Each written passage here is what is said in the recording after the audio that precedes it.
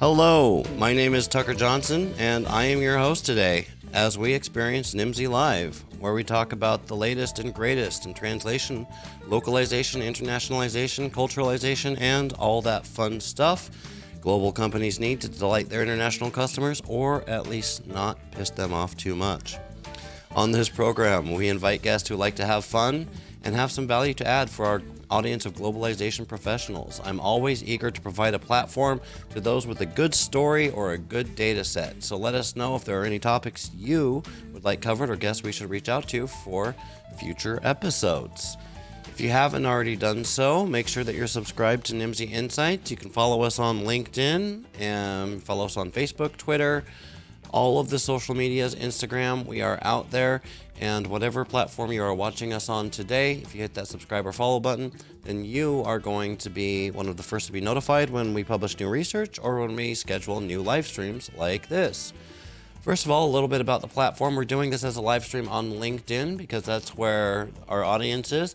We're coming to you from a new time zone today. We're talking about the APAC region, so a lot of our regular attendees won't be able to watch us, but hopefully you guys are catching us on the recording. If so, make sure to hit that like button, comment, and tag us, and we can get back to your comments, even if we can't address them live. Quick introduction to today's topic.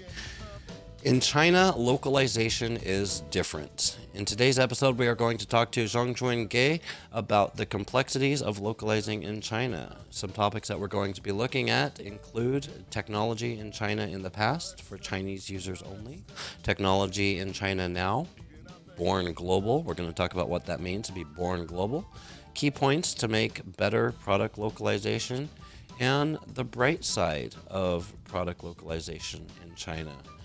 About Zhongjun. Zhongjun is a leading product localization. He is leading the product localization team at ByteDance, and before that, he was Airbnb's first localization manager in China. And he founded Panda Translation, a Beijing-based boutique LSP. He is also the most influential localization evangelizer in China, with over 7,000 followers across all platforms. With that, welcome to the show, Zhongjun. Nice to meet you. What did I leave out in my introduction? Tell us a little bit about yourself.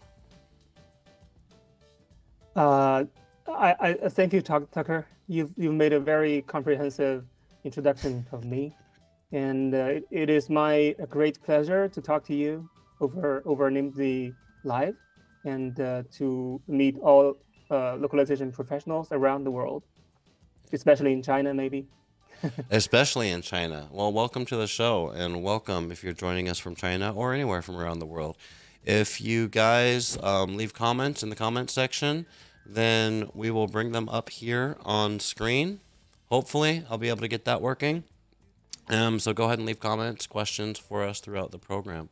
We have a special treat today because I'm spoiled as a host. My life has been made super easy because we have a whole presentation here that was prepared by Zhongjun. So thank you very much for that. I want to keep this pretty conversational and go through things as we normally would. This is a podcast format, and also there's listeners that might be listening as a podcast rather than viewing the live stream. But I thought we could just go through this presentation here that you've put together, Going Global and Product Localization in China. I've already introduced you, ex-Airbnb, curator of Product Loc on WeChat, founder of Panda Translation, and seasoned translator.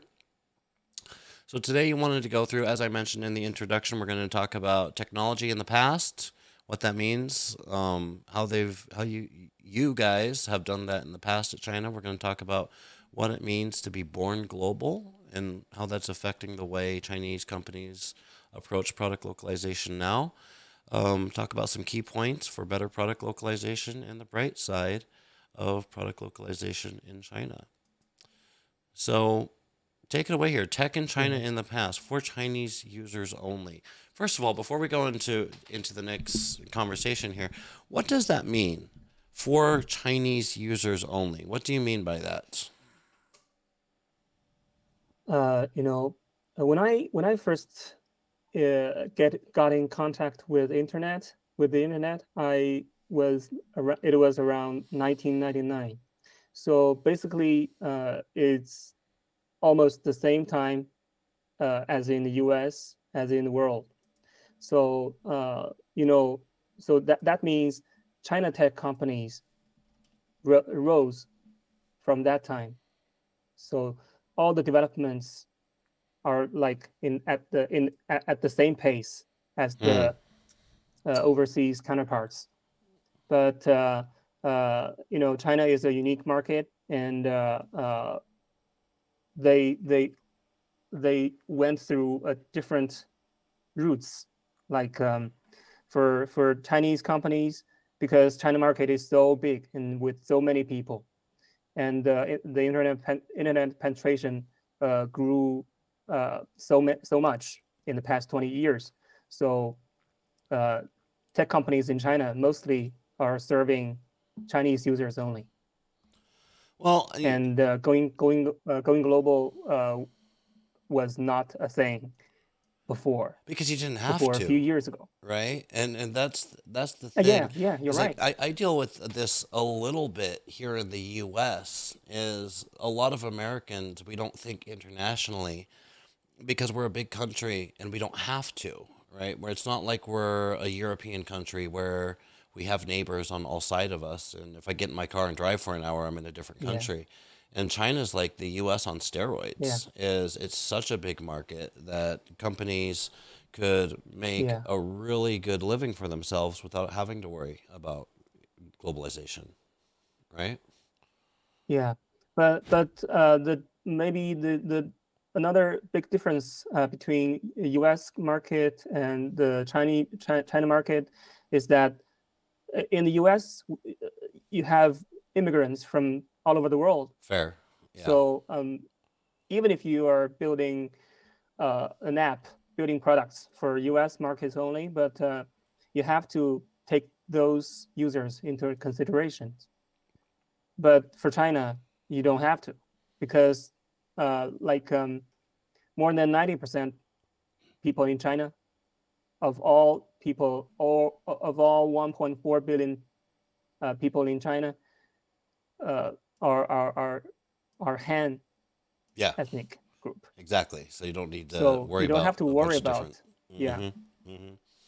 yeah. Well, I see. Let's go on here. You're gonna Mhm. put me on the spot here.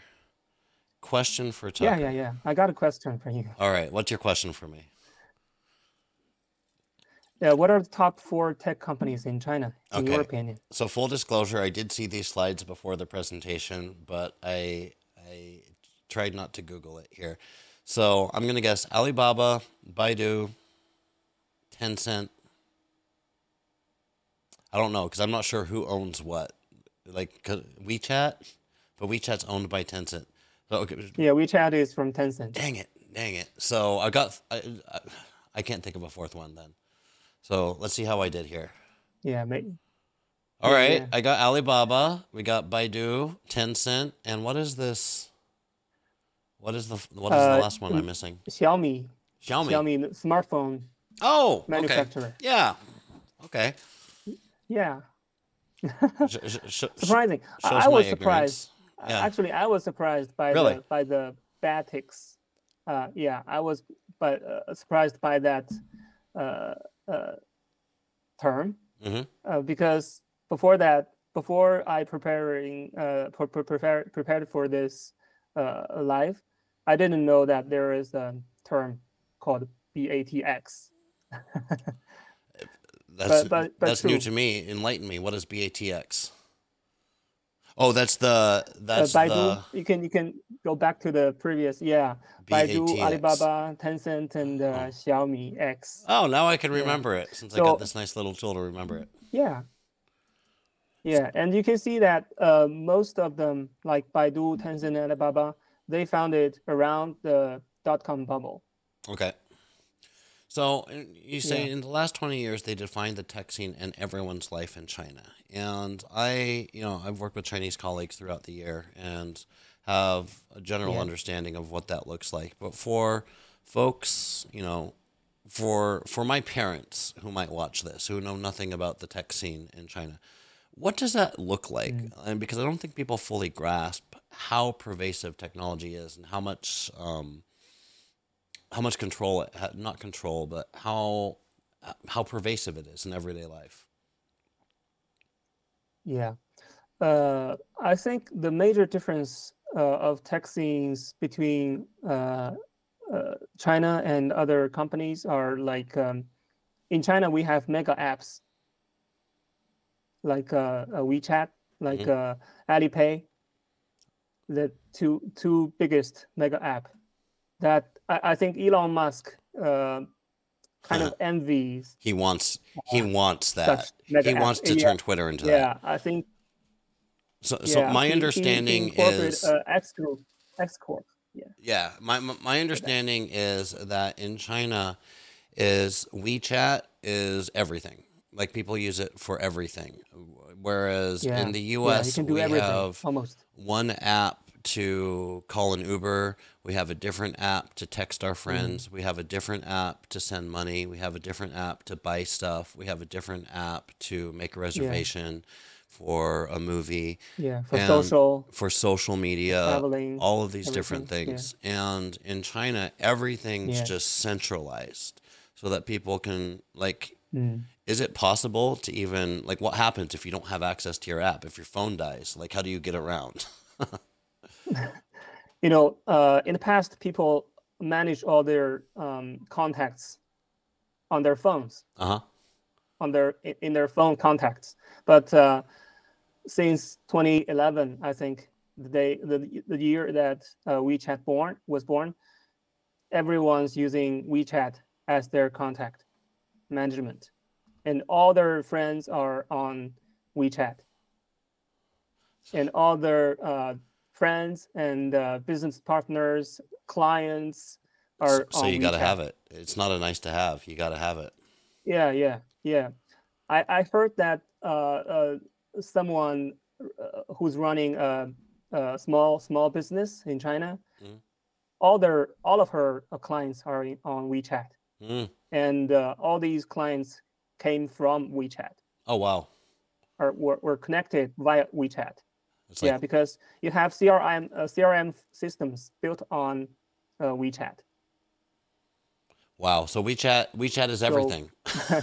It's basically so everything at yeah, once. yeah. If you want to get to people, if you want to connect with people, connect with clients, and connect with uh, uh, potential clients like leads generation, you have to rely on WeChat. And I'm assuming that's true for foreign companies that want to do business in China as well. I mean, Yeah, that's where the consumer is. yeah, That's where the buyer is. yeah. Of course. Yeah, Talk to me about TMD, the new tech giants in China. T,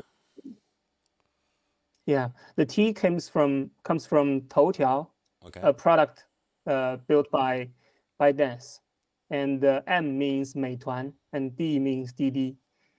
So all these three giants, we call it little giants, were born around 2010s.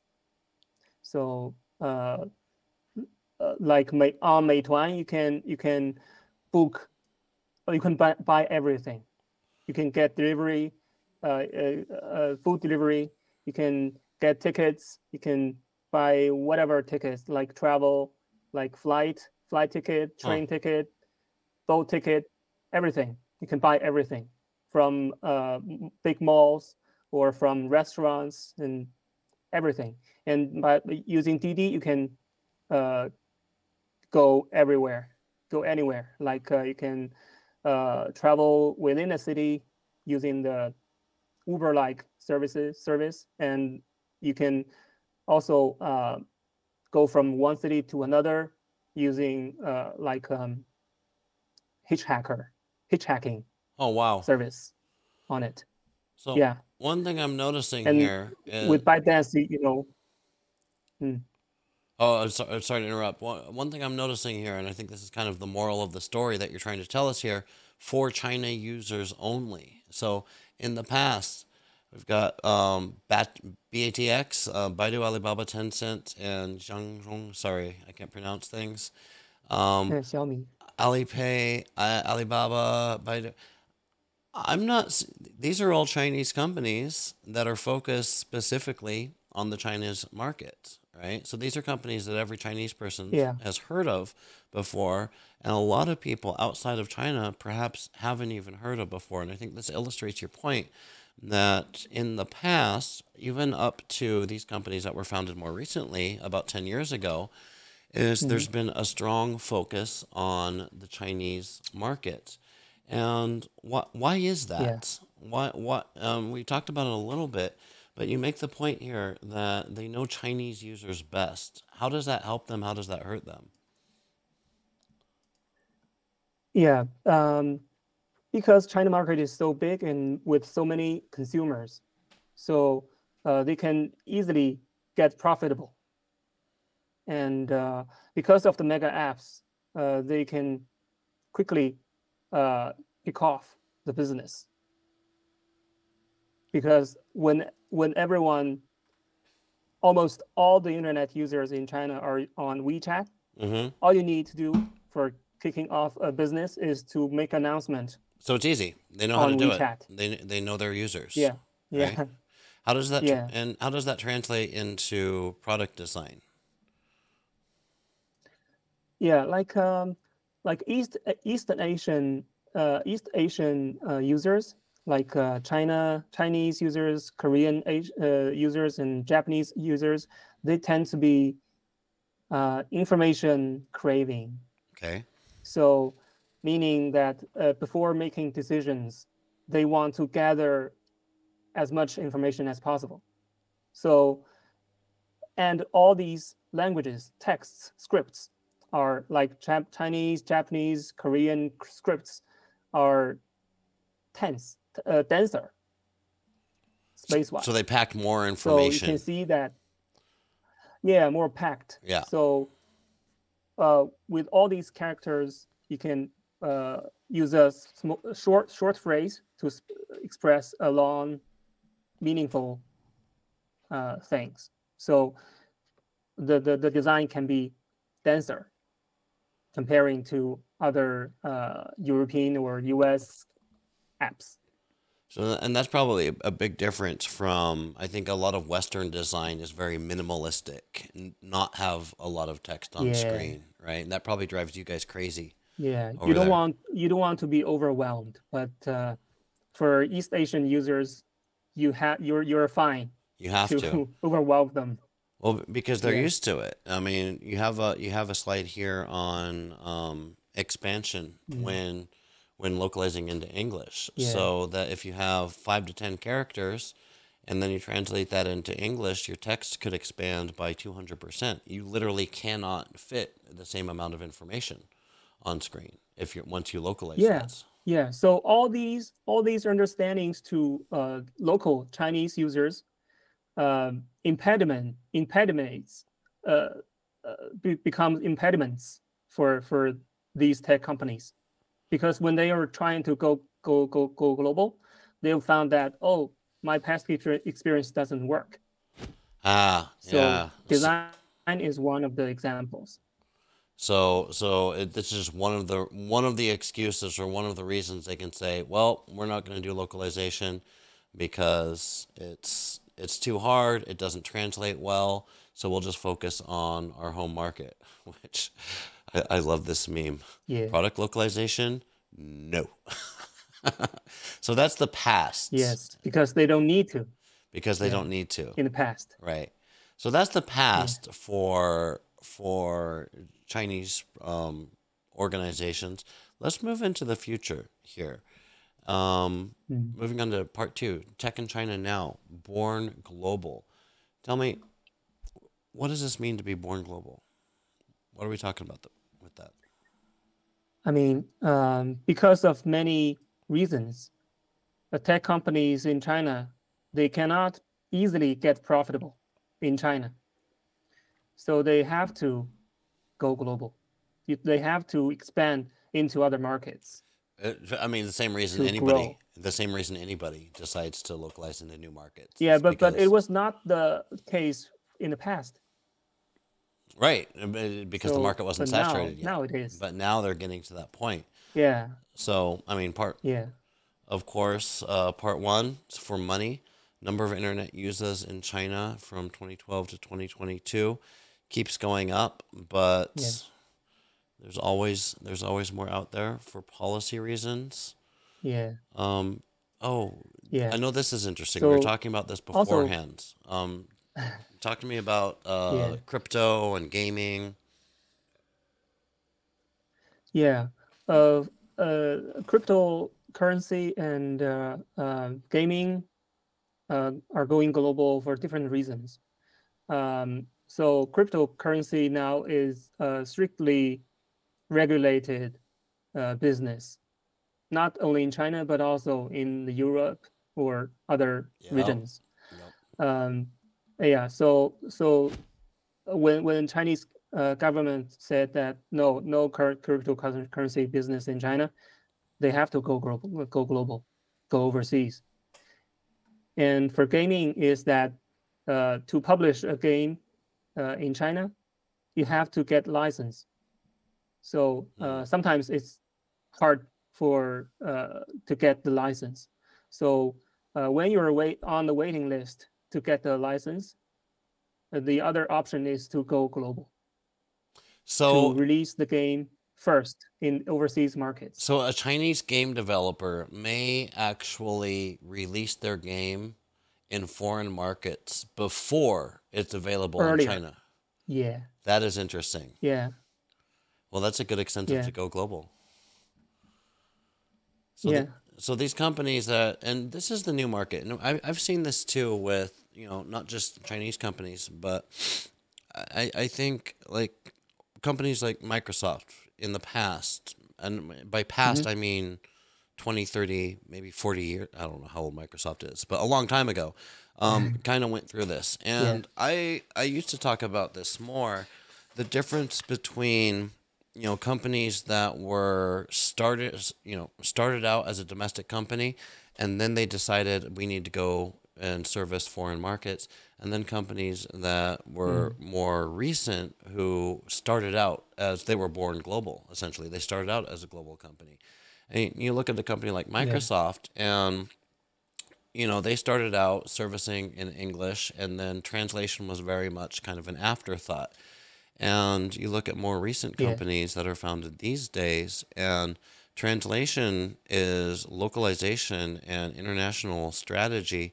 It is a prerequisite before they even get yeah, started. I've worked with startups that, yeah, as soon as they're developing the English, they're simultaneously developing the the international versions as well.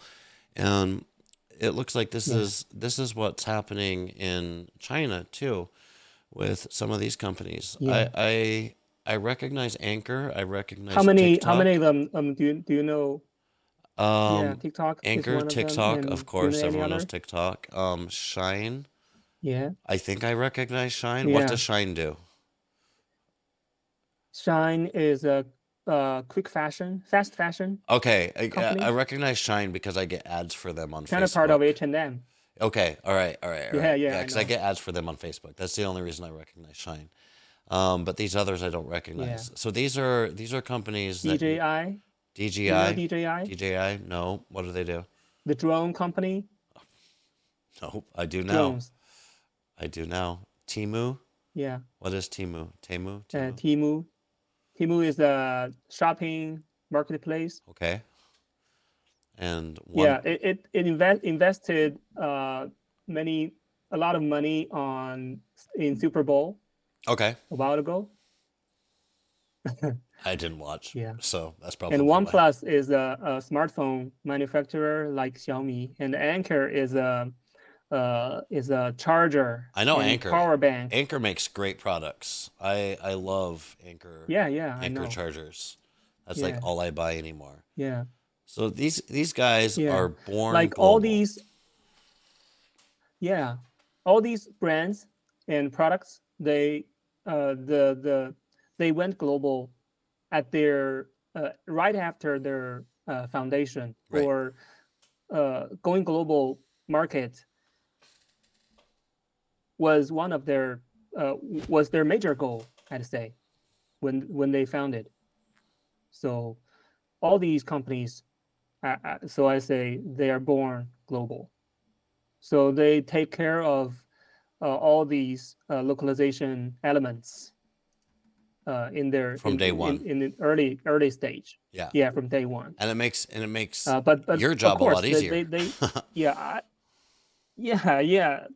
So so many people in China, including these brands, they regard local product localization as translation only, Mm-hmm. translating Mm-hmm. texts from English to other languages, or even from Chinese directly into other languages.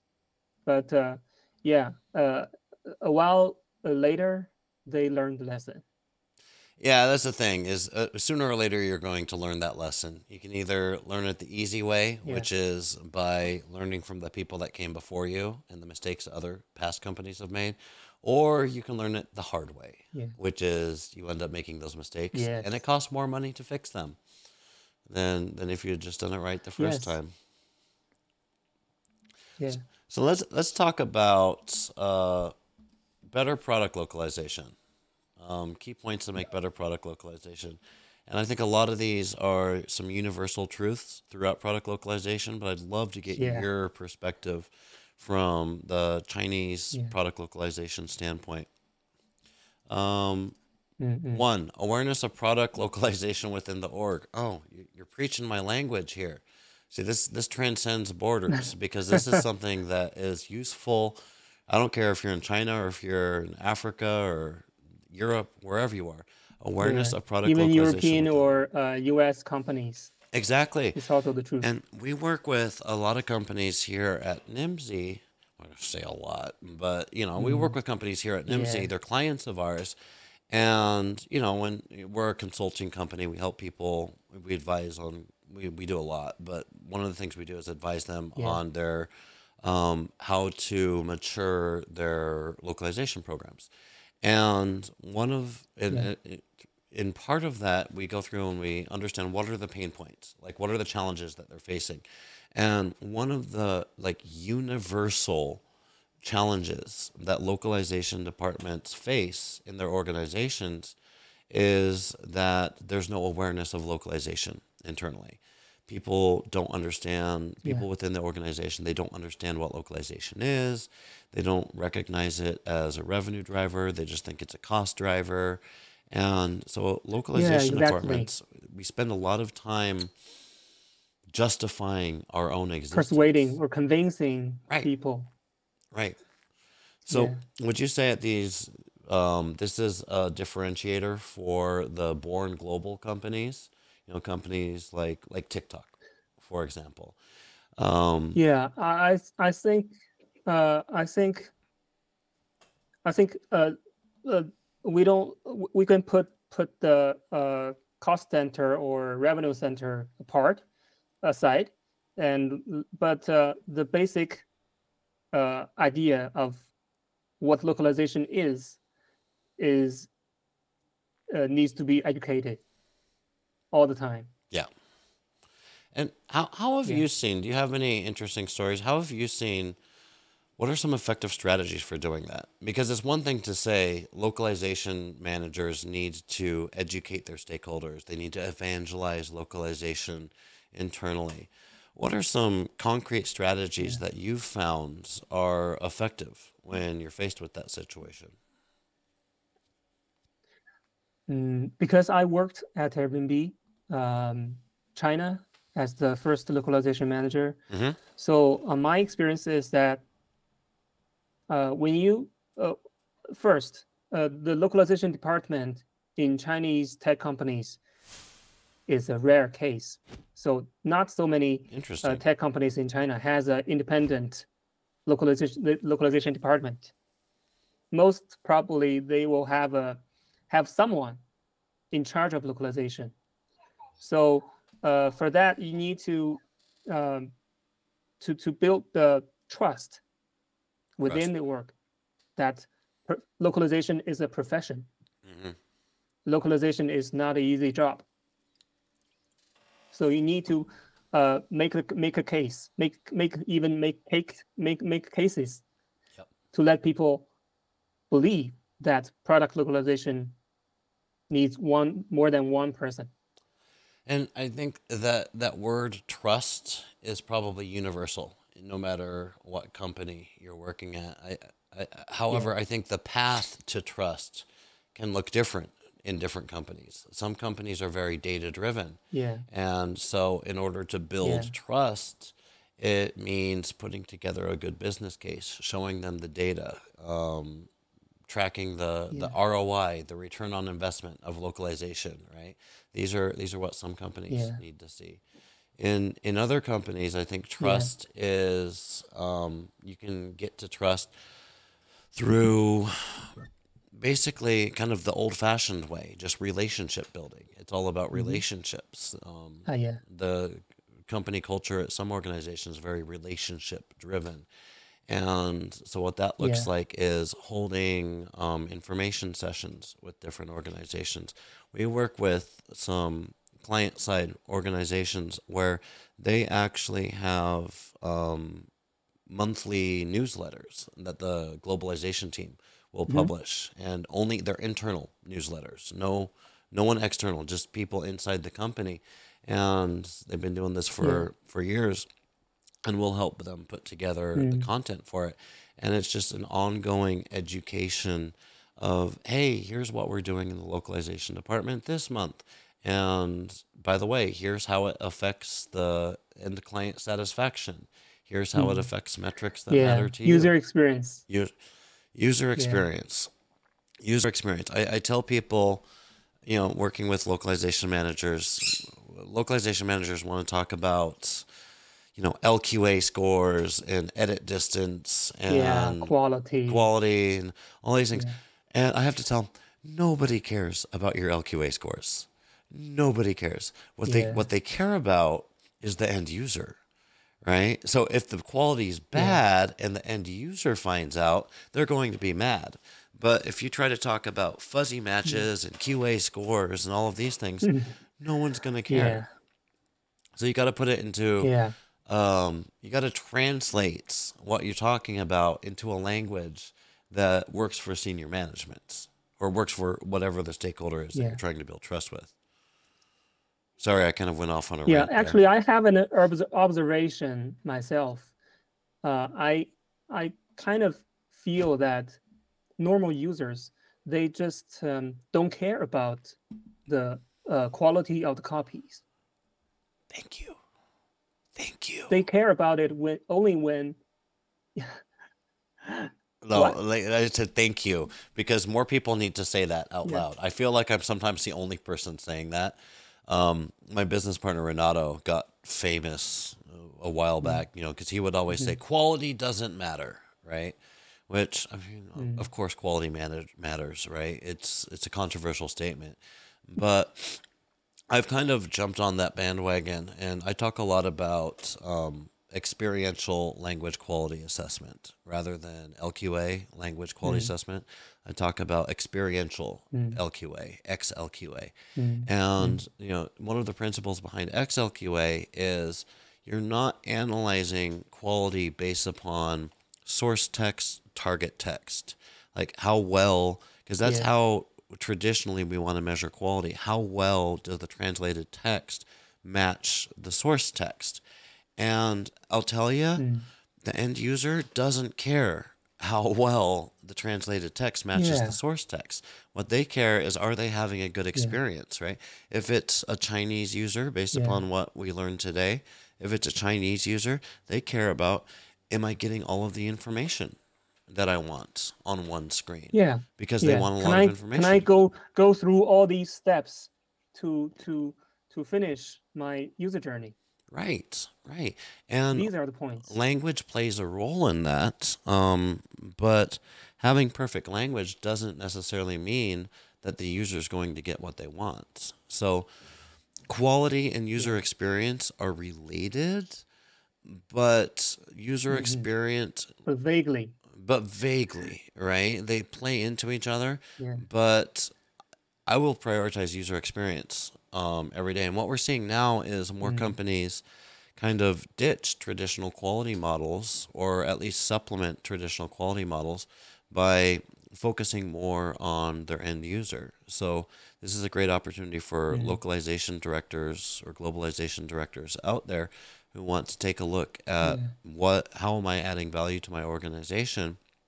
Well, like I said, Mm, different organizations speak different languages. Some organizational yeah. cultures speak the language of data, some speak the language of finance, some speak the language of metrics, some speak the language of technology. So it's going to be different at different organizations. However, the one common thing that's for almost every company, I should It's never say awareness. almost, Yeah. is awareness and user experience. Yeah. As every company Yeah. has an end user, an end client, an end customer, and they Mm, should all care about those. So if we can talk about mm, localization within the terms of how does it affect the end user, then that's a much more interesting conversation, I would say. yeah. Maybe we can have a panel discussion in the future around You this. host. You host. I host too Sorry. much. No, I'll, no, no. I'll I'll come speak on your panel and you can ask questions. And yeah, Yeah. there's a lot of different opinions out there around this, and I think that Mm, the industry mm, is still kind of figuring out what does quality mean as we move into mm, 2023 and beyond. And there's no mm, set answer out there, so it's an exciting topic to be talking about. mm. So Yeah. speaking of quality, I'll get off of my soapbox here, and we'll get back to your slides. Speaking of Yeah. quality, source text quality matters a lot. There was a slide Did I miss one? pre Oh, I before missed. this. Oh, Yeah. I skipped this Yeah. one because it's using the I word, This which is so important. I know it's important. I know it's important. It's just not my. I'm not an internationalization guy, so Yeah. I have a lot of respect for the internet. I work with several consultants here at NIMSY who know a lot Adam. about this. Adam Asnes, oh God, I could talk to him Yeah. all day, right? I won't understand what he's talking about half the Yeah. time. But Yeah. yeah, internationalization But and but a streamlined localization yeah. workflow. Why is Yeah. this important? Seldomly many tech companies pay attention to this. You say seldom? But this is so important. Yeah, yeah. Seldomly. I Yeah. I would say so, and I would agree with that based upon my experience, not just in China but everywhere, because especially in the companies that aren't born global, as we were talking about, because in those Mm, companies the product teams oftentimes, I mean, they call the shots. They're in charge, yeah. and they say this is the way Mm, that we're going to develop, and you localization mm, managers need to figure out a way to work with us and work with our code, work with our repositories, work with all of this. And so it creates a ton of work on the localization function, and more yeah. importantly, it introduces errors, because if a product isn't internationalized properly, then it's not going to Yeah. be, the process is not going to be a great process to localize it. And there's going to be errors introduced to it. Yeah. And it's Yeah. hard to have this I conversation. have a recent example of this. Please. I have a recent example of this. I talked to a localization manager in a tech company in China, Hmm. and this company it has been going global for more than 1 year. Okay. And in this company, this girl is the only localization professional. Okay. So there's no department, but only uh, one role and one person. And the copy was produced by the designer. Okay. Uh, yeah, and in most cases, the source copies are produced in China. Tech companies in Chinese tech companies are produced by product managers. Okay. But in this company, the copies are produced by the designer Okay. and in Figma, and they have to copy and paste them out Yeah, not a very and localization then friendly send to tool. the localization. Yeah. Yeah, and very traditional, I'd say. Um, so they yeah. I mean, in China, Chinese tech companies, such operations regarding product localization is very common, I'd say. Let's So I'm looking at the comments here, and we could talk about internationalization all day, every day. But I want to go see.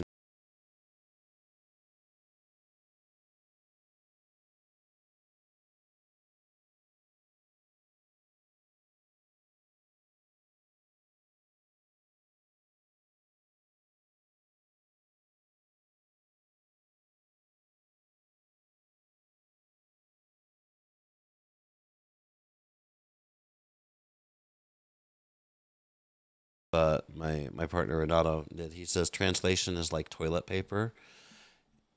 People only care mm. about toilet paper when it's not there, right? And it's what we say about Yeah. translation. And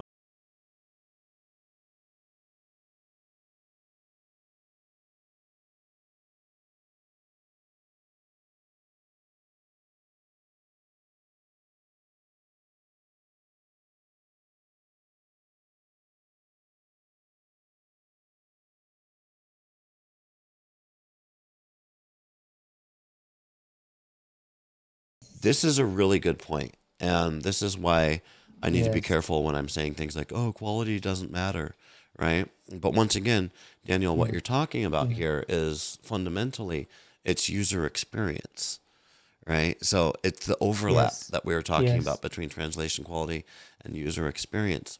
And you're absolutely right. If I'm on a Yeah. page and that page is asking me to put in my credit card information and there's Yeah. errors in it, then the Yeah. likelihood of me completing that purchase is not very high. That's a flagging alert. Yup, yup. Yes. Point is like this is kind of what I'm talking about on as localization professionals, we need to track metrics that matter, right? So rather, Yes. if I go to my CEO and say we have a 60% pass rate for LQAs for Mm. French, and they're going to say, okay, Mm. I don't know what that means. But if I say Mm. we have extremely low fulfillment, or what's the term, Conversion. conversion for shopping cart, Mm. what there's terminology that I'm not using, but people are Yeah. abandoning their shopping cart 3 times more in France than they are in Germany. Yeah. Okay, now I've got people's attention because I'm speaking the language, right? Yeah.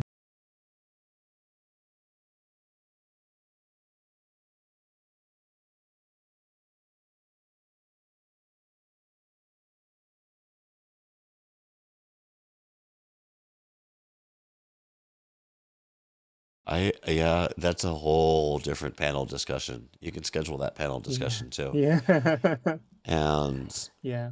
yeah, and I love talking about gaming localization too because it's Mm. one, especially with like Japanese video games being so influential in the gaming space. It's one of the Mm. markets where you can actually have really good conversations about, from an English speaker Mm. perspective, about what Mm. poor localization quality is.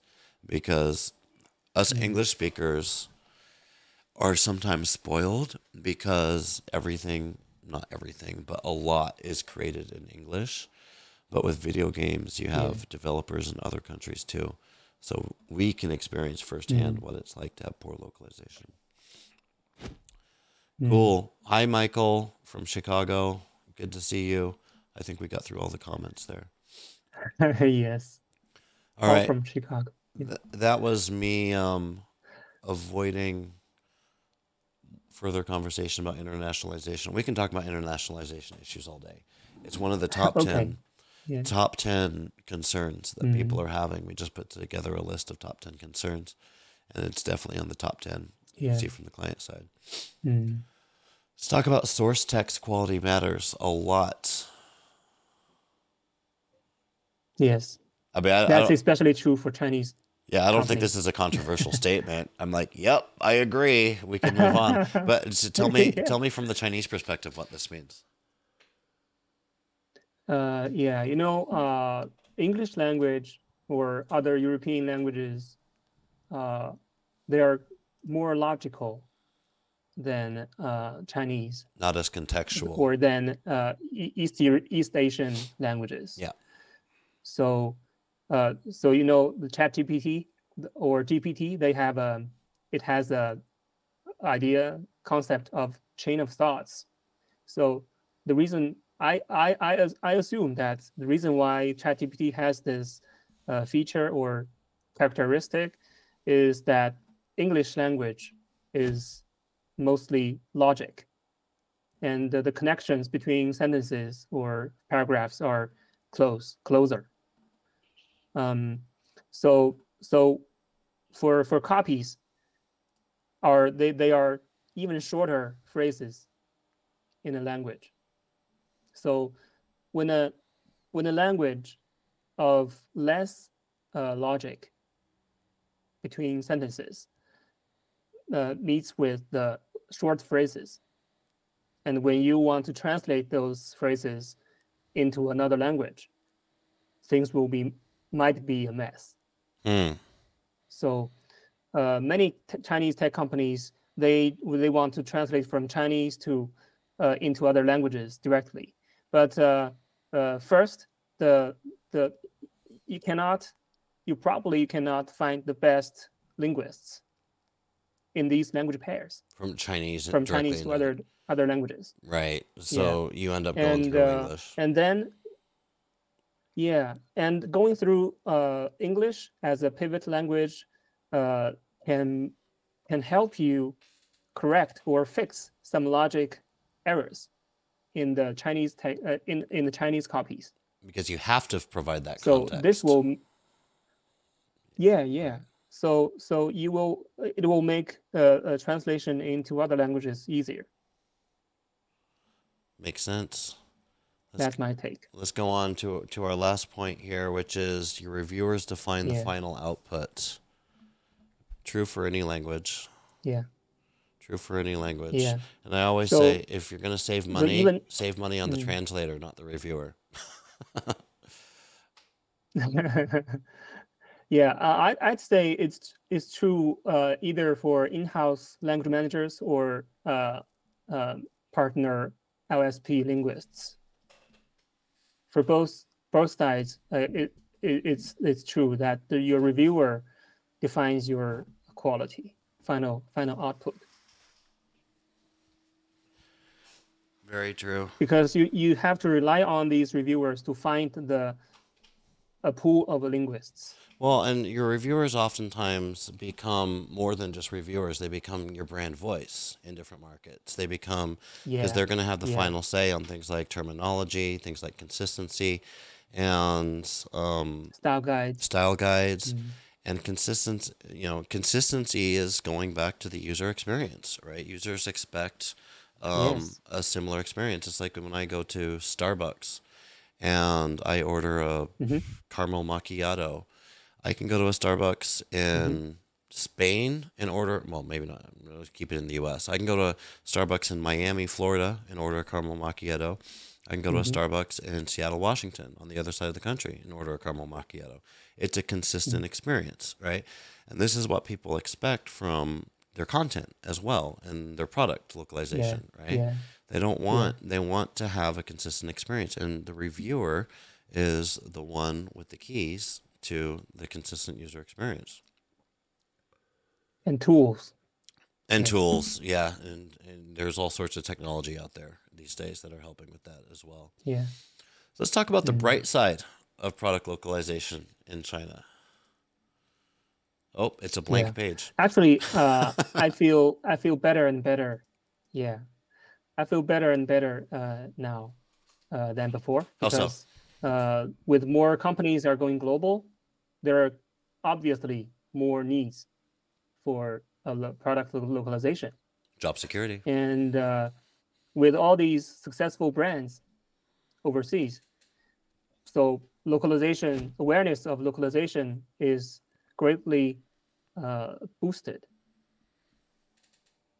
It's a rising tide raises all ships, right? the more that we can boost Yeah. localization in one country, one market, one company, the more we're a very competitive industry with ourselves, right?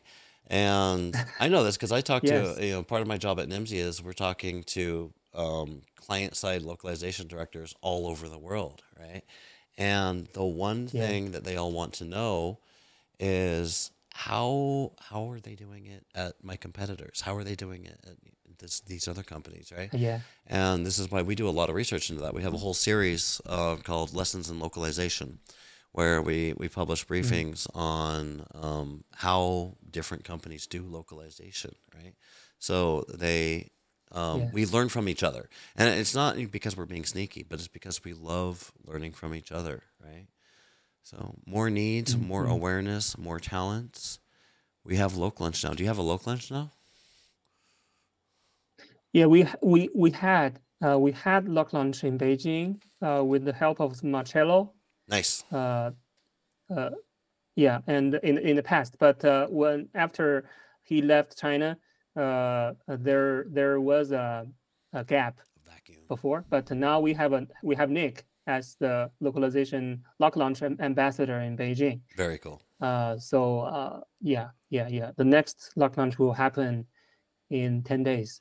Nice. Yeah, local lunch is a great program, and we have one here in Mm. Seattle. I think Andre Cubero and Sako Eaton here in Seattle. They are organizing the local lunches these days here in Seattle, and it's a great Mm. program. Plug for local lunch. I'm not on their payroll, but if you're listening and you're not aware of local lunch, find a chapter next to you. But it's really just one Yeah, of the community building tools that we have available in our industry. This is a yeah, people yeah. driven So industry. now I think we have something. Yeah. Yeah, we have Local Lunch, we Mm. have Gala, we have Loc World, we have Taos. I'm not sure if they're still doing events. We have Global Sake. I was just talking to Talia, emailing her. We have now. I got to keep going because people are gonna be mad if I don't mention them. Yes. But so many different opportunities to meet and network, and this is why I like doing these live streams because you get people together from all over the world. We can talk to them in the comments and stuff like that. And now that the pandemic is Yeah. over, we actually get to Yes. meet each other again, and it's lovely. So, well, I think Yes. that brings us to the Yes. end of. That's very happy thing. Yeah, thank you so Mm. much. Like I said, you make my job as a host very easy by providing this wonderful, organized presentation for us to go through. If only all of my guests were so accommodating, I'd probably Yeah. still have I'm too some hair. excited to join you. And Yeah. but we are kind of running out of time here. Any closing thoughts as we start Mm, wrapping mm, up? mm.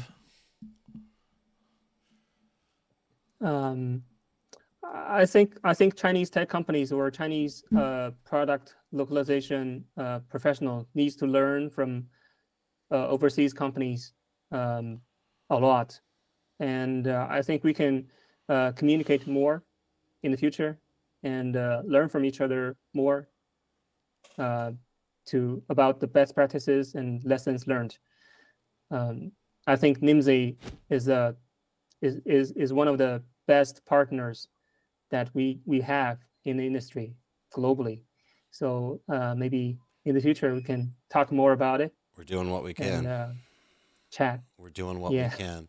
And Michael yeah, from Chicago mentioned some women in localization. I don't know how I forgot about women in localization, but that's another good organization out there as well, yes, yes, right? yeah. So Mm, here. I appreciate those closing mm. thoughts very much. I'm gonna start wrapping us up here. Ladies, gentlemen, thank you very much. We are out of time today. If you've enjoyed this episode of NIMSY Live, then join us tomorrow.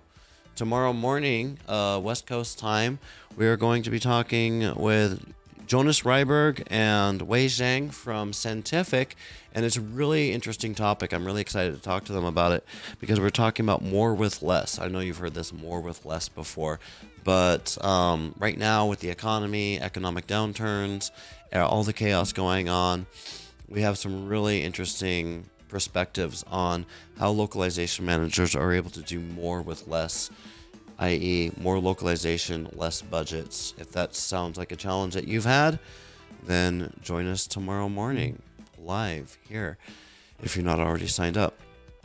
Once again and finally, my name is Tucker Johnson, host of NIMSY Live. It has been my pleasure to join you all today. I appreciate our guest, Zhongjun, for sharing his insights with us. Tucker. Thank you very much. I appreciate all of you guys taking part in chat. I appreciate everybody in industry who fills out all of those surveys. We have a new survey. Go check it out to power the research so that we can share the experience with the rest of the industry, and especially all the comments, questions, and criticisms from chat. Anybody who left comments, thank you very much. I hope I was able to mention each one of you. Tucker Johnson, NIMSY Insights. I look forward to seeing you next time. Cheers.